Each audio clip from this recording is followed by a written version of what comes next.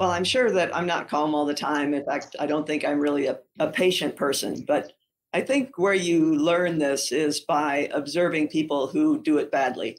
And you see people who panic in certain situations, and you realize that nothing is ever as bad as it seems in the moment.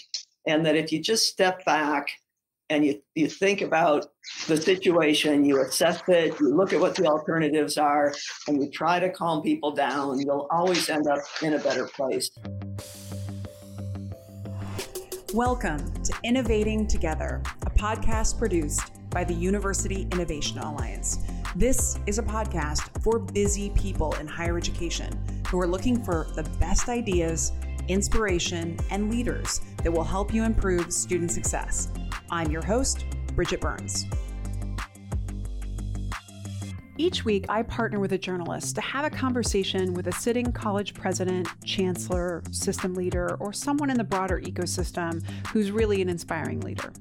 And the goal is to have a conversation to distill their perspective and their insights gathered from their leadership journey. Our hope is that this is inspiring and gives you something to look forward to each week. This episode, my co-host is Inside Higher Ed co-founder and CEO, Doug Lederman. We're joined today by Becky Johnson, who's the interim president of Oregon State University.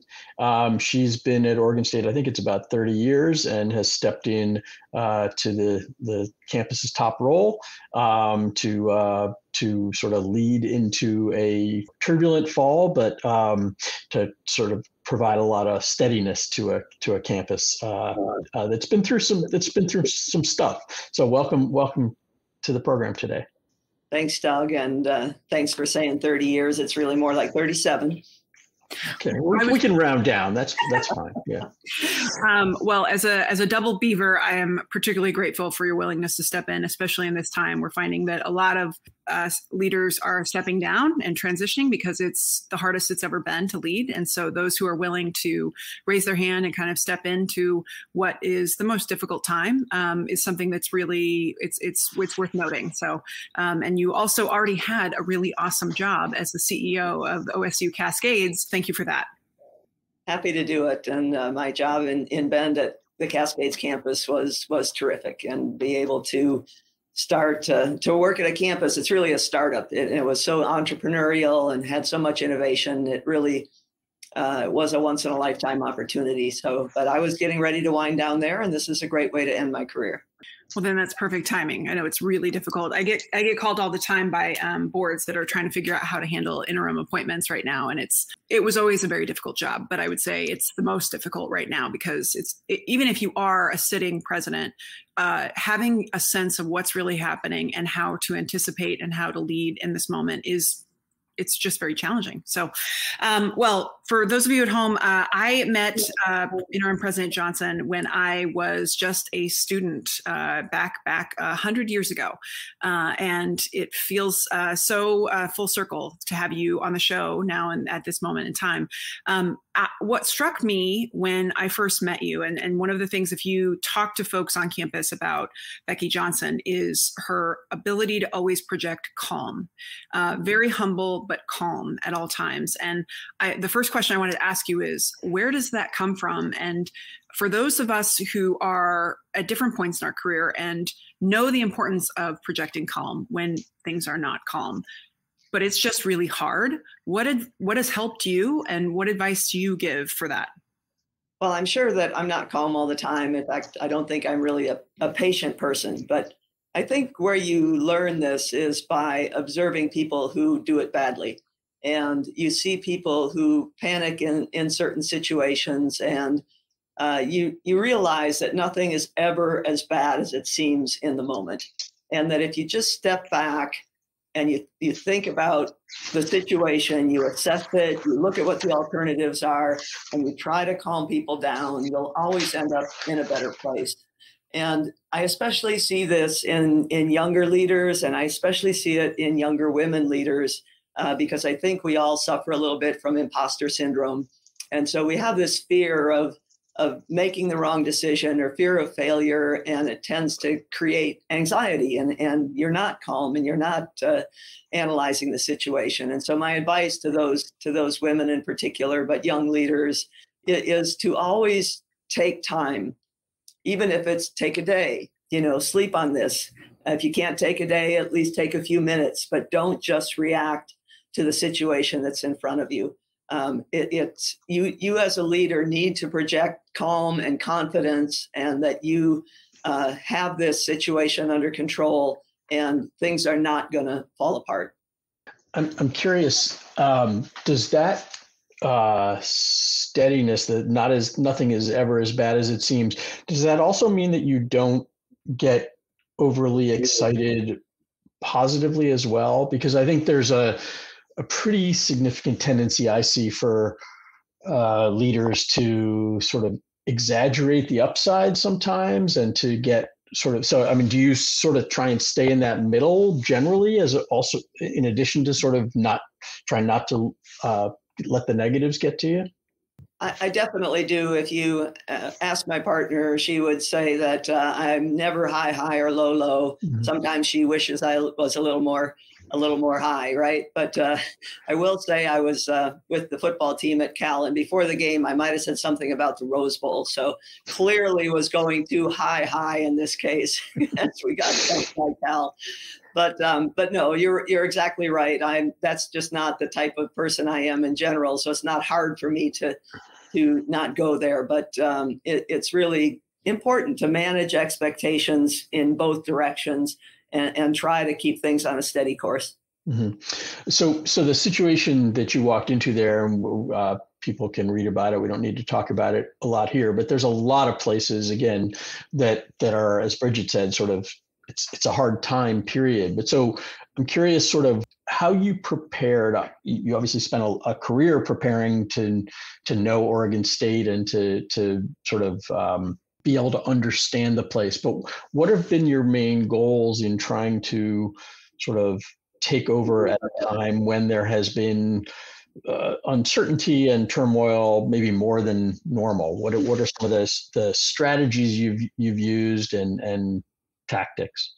Well, our situation was fairly unique in that the previous leader was only here for about 9 months, and unfortunately, it was during the middle of COVID, and so people didn't really get to know him very much. And I think that was difficult then, to be in a crisis situation when no one has gained trust in you, no one knows you very well.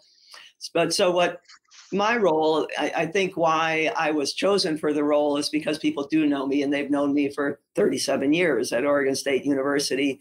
And that's what was needed at this time. And interestingly, I was talking to the chancellor at Cal last weekend, and she said the same thing happened with her. She was invited to come back as the chancellor of the University of California because people knew her for years and years, and she was a trusted person to be in that situation. So, but I think that in addition to being someone that people know and trust, you also have to restore the sense that, things didn't go, the things that happen at the university that are important, which is teaching students and doing research and doing outreach, that didn't stop. The president could be anyone, and those things can still go on and be successful. And our faculty were still doing amazing research.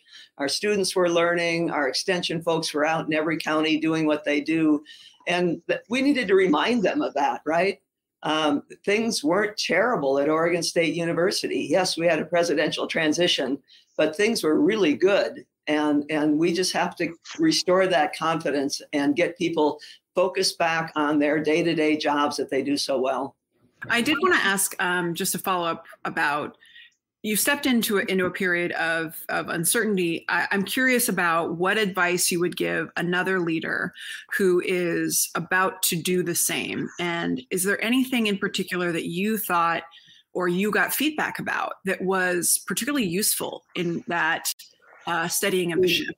And was it commute, in Zoom world, it's like really hard, but I'm just trying to understand in addition to what you just shared, like that sense of rebuilding and refocusing, were there any particular activities that you thought you would suggest to someone who's thinking about stepping into something like that?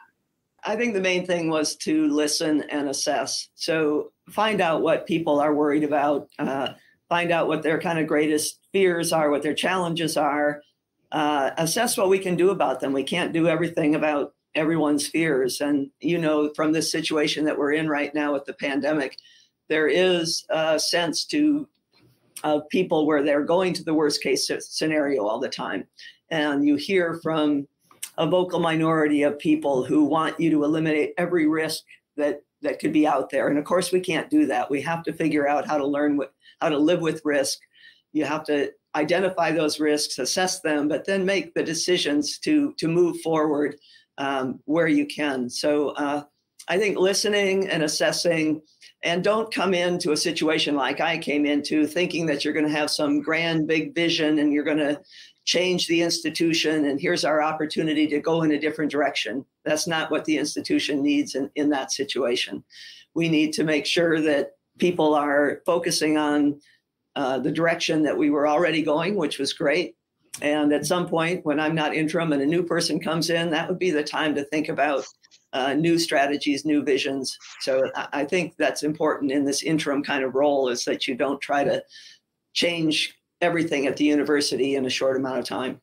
A lot of the presidents we've had talk to us recently have talked about the importance of showing vulnerability, of letting people, and not everybody's fully agreed on sort of how much to do that, but I've been struck by how many presidents have talked about sort of being willing to acknowledge how hard this time is for them personally. How have you sort of approached that, and what have you sensed the reaction that has brought from the people you're talking to?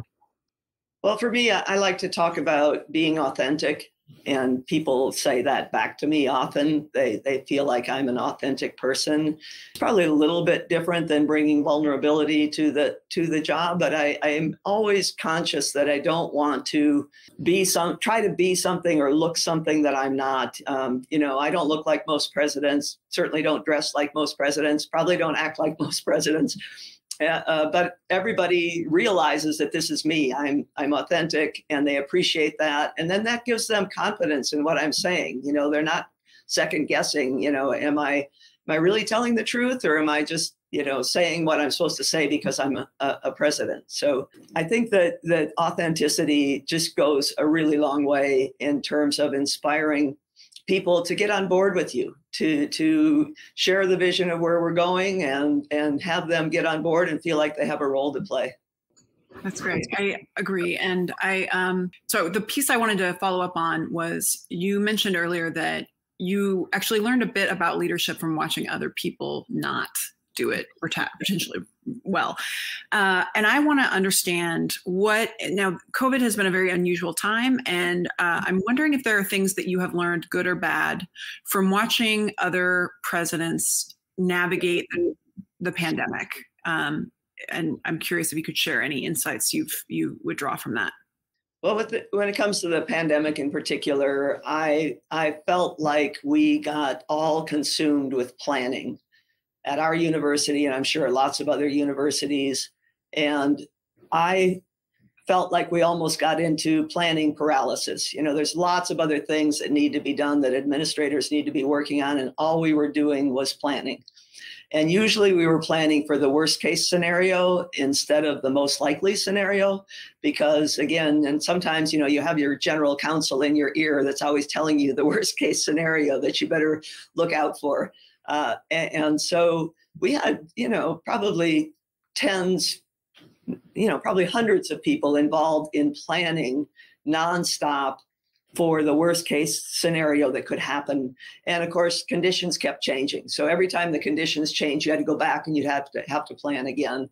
And so I just felt like we got into a little bit of a all-consuming planning mentality. And I'm not trying to put down planning, because you do have to plan, and this was a case where that was important. But I'd like to make sure that we are not kind of in a paralysis where all we're doing is planning and not remembering what are we here for. What are the jobs that we're here for in terms of teaching students and doing our research and doing our outreach and making sure that we're not taking our eye off of that, always worrying about the worst case scenario.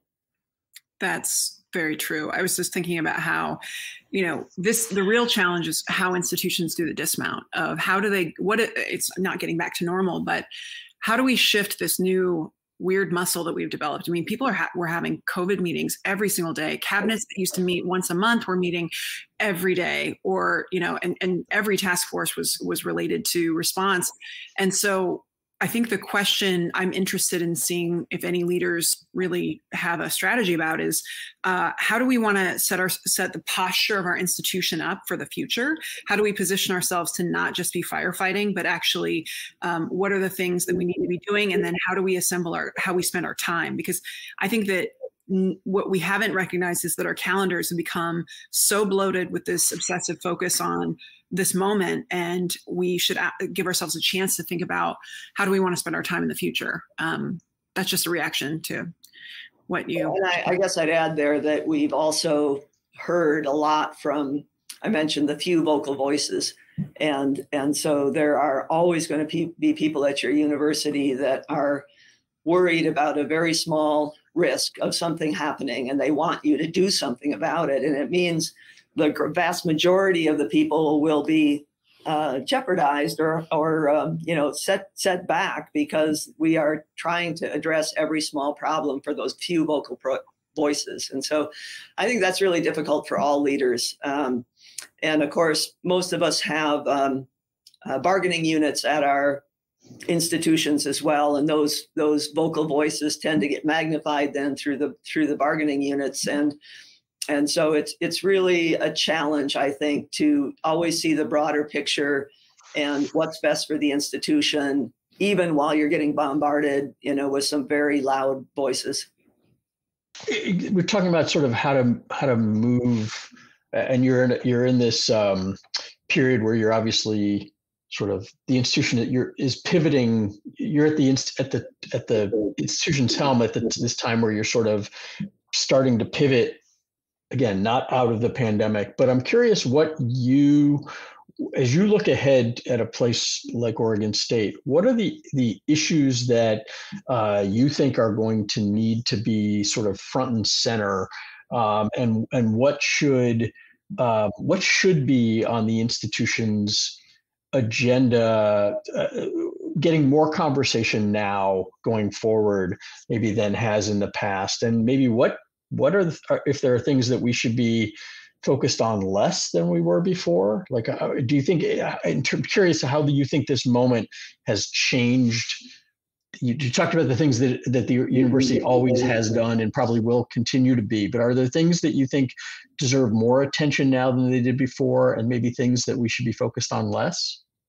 Well, I think the thing that we need to focus on more is getting more underrepresented students into our institutions of higher education. And never, I think, before has this been more important, because income equality has just become a larger and larger problem in our society. And the only way that I see that we're going to address that issue is to get more students into higher education, get them on a career path and into a good job. And UIA is at the forefront of this, and these are efforts that all of our institutions are working on, but I don't see that we're making progress as fast as we'd like to. There's still a wide discrepancy between who goes to college and who doesn't. And so if I were going to say what we need to pay more attention to, and I think our state is doing a pretty good job of that, and probably many states are, but there never seems to be enough resources to be put toward that. And one of the things we need to do more of is working with our K-12 partners on this issue, because that's where a lot of these students are lost. You can't get them when they're 18 years old and say, come to college. You've got to get them when they're in middle school or before, and get them thinking about going to college. And so partnerships with our K-12 institutions, I think, is going to be more and more important. And I just feel like the the Alliance has been doing a good job of sharing information across institutions for where people have had success to increase access to higher education and increase success once they get there. Thanks for the shout out. Of course, always happy to have that. But I agree. I also think that, there's so much talk about adult learners right now, and everyone thinks that's this new pipeline because there's just a shortage of 18 to 22-year-olds. And if you look at the birth rate, it's not where it used to be. We're not even at replacement. And so I think a lot of institutions are thinking about adult learners as the way they will make up for enrollment drop. But they're not doing the work to think about how they need to reorient and reimagine their institution to actually meet adult learners where they are coming from. And I also think that you're right, that K-12 partnerships, they're very old school. We actually need a new way of working with K-12, especially as we're seeing burnout and exhaustion and everything that's happening in K-12. I mean, we produce the teachers. And so how have we changed our curriculum to adapt to what's happening to better support them? I think there's so much there. So I think I want to turn just to our last few questions that are really about you as a leader. And I'm curious about, you have had a really unique career. You are someone who represents a vantage point that has rarely been seen, leading higher education institutions, and you've overcome traveling up the org chart of the university. And I'm just curious about what leadership advice someone gave you that you have used throughout your career that has been the most valuable. Well, leadership happened early for me because I was involved in sports and team sports in particular. And I still credit team sports with a lot of what I learned about leadership. And I think that you learn about how important confidence is. If people go into a competition and the leaders aren't confident, nobody's going to be confident and you're not likely to win. So that the importance for leaders to display that kind of confidence in all situations, I think, is incredibly important. The other thing is who's on the team. And as I got out of college and started making my own teams, when you're playing City League and these other things, and you get to decide who you want to play with. I spent a lot of time thinking about who are the best people that I wanted on my team because I wanted to win, right? And of course, that is directly transferable to all of our situations in life when you're putting together a team. And we've all probably read Jim Collins' Good to Great, and having the right people on the bus and then the right seats on the bus. And I just think that's incredibly important as you move forward. Now, sometimes you get put in a situation where the team's already there and you're there as put in as the leader. And then sometimes you've got to move people around and find the right place for them. If they're not in the right place already, sometimes some people have to go. You need to get new people. But if you don't have the right people on your team, you're just not going to be successful.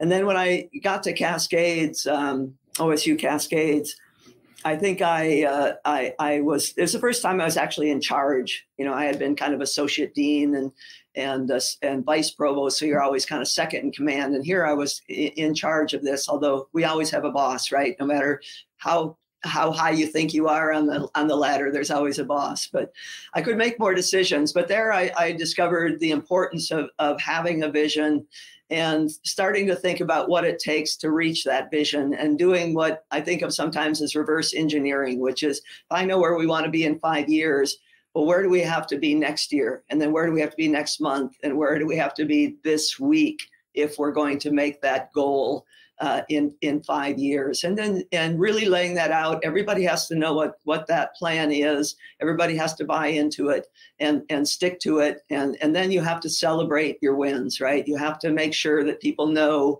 we're making progress, we're doing great things, and it just kind of becomes contagious and people get on board.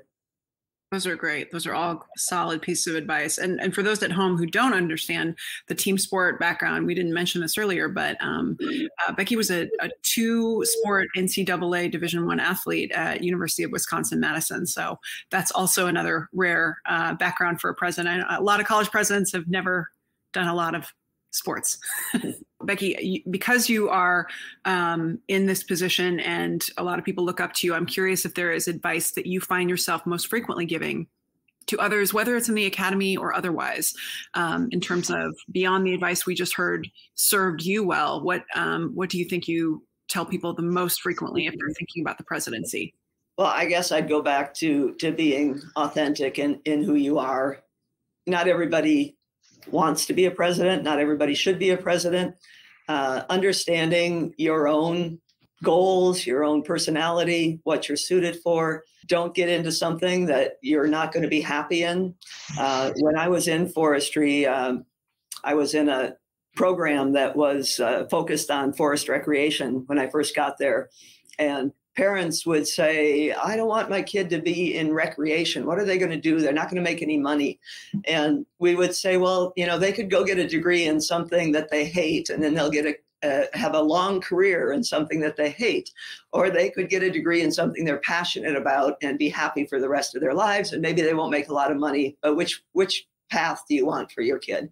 I think in general, it's finding a path that's right for you and your personality, and finding a way that it's going to be rewarding. I've changed positions. I've been at Oregon State my entire career, but I've changed positions probably, 5 times. And that was so energizing and so motivating to move into a new position. And some people want to be a professor for their entire career. They want to study the next narrow thing in their discipline. And that's great, because people need to do that.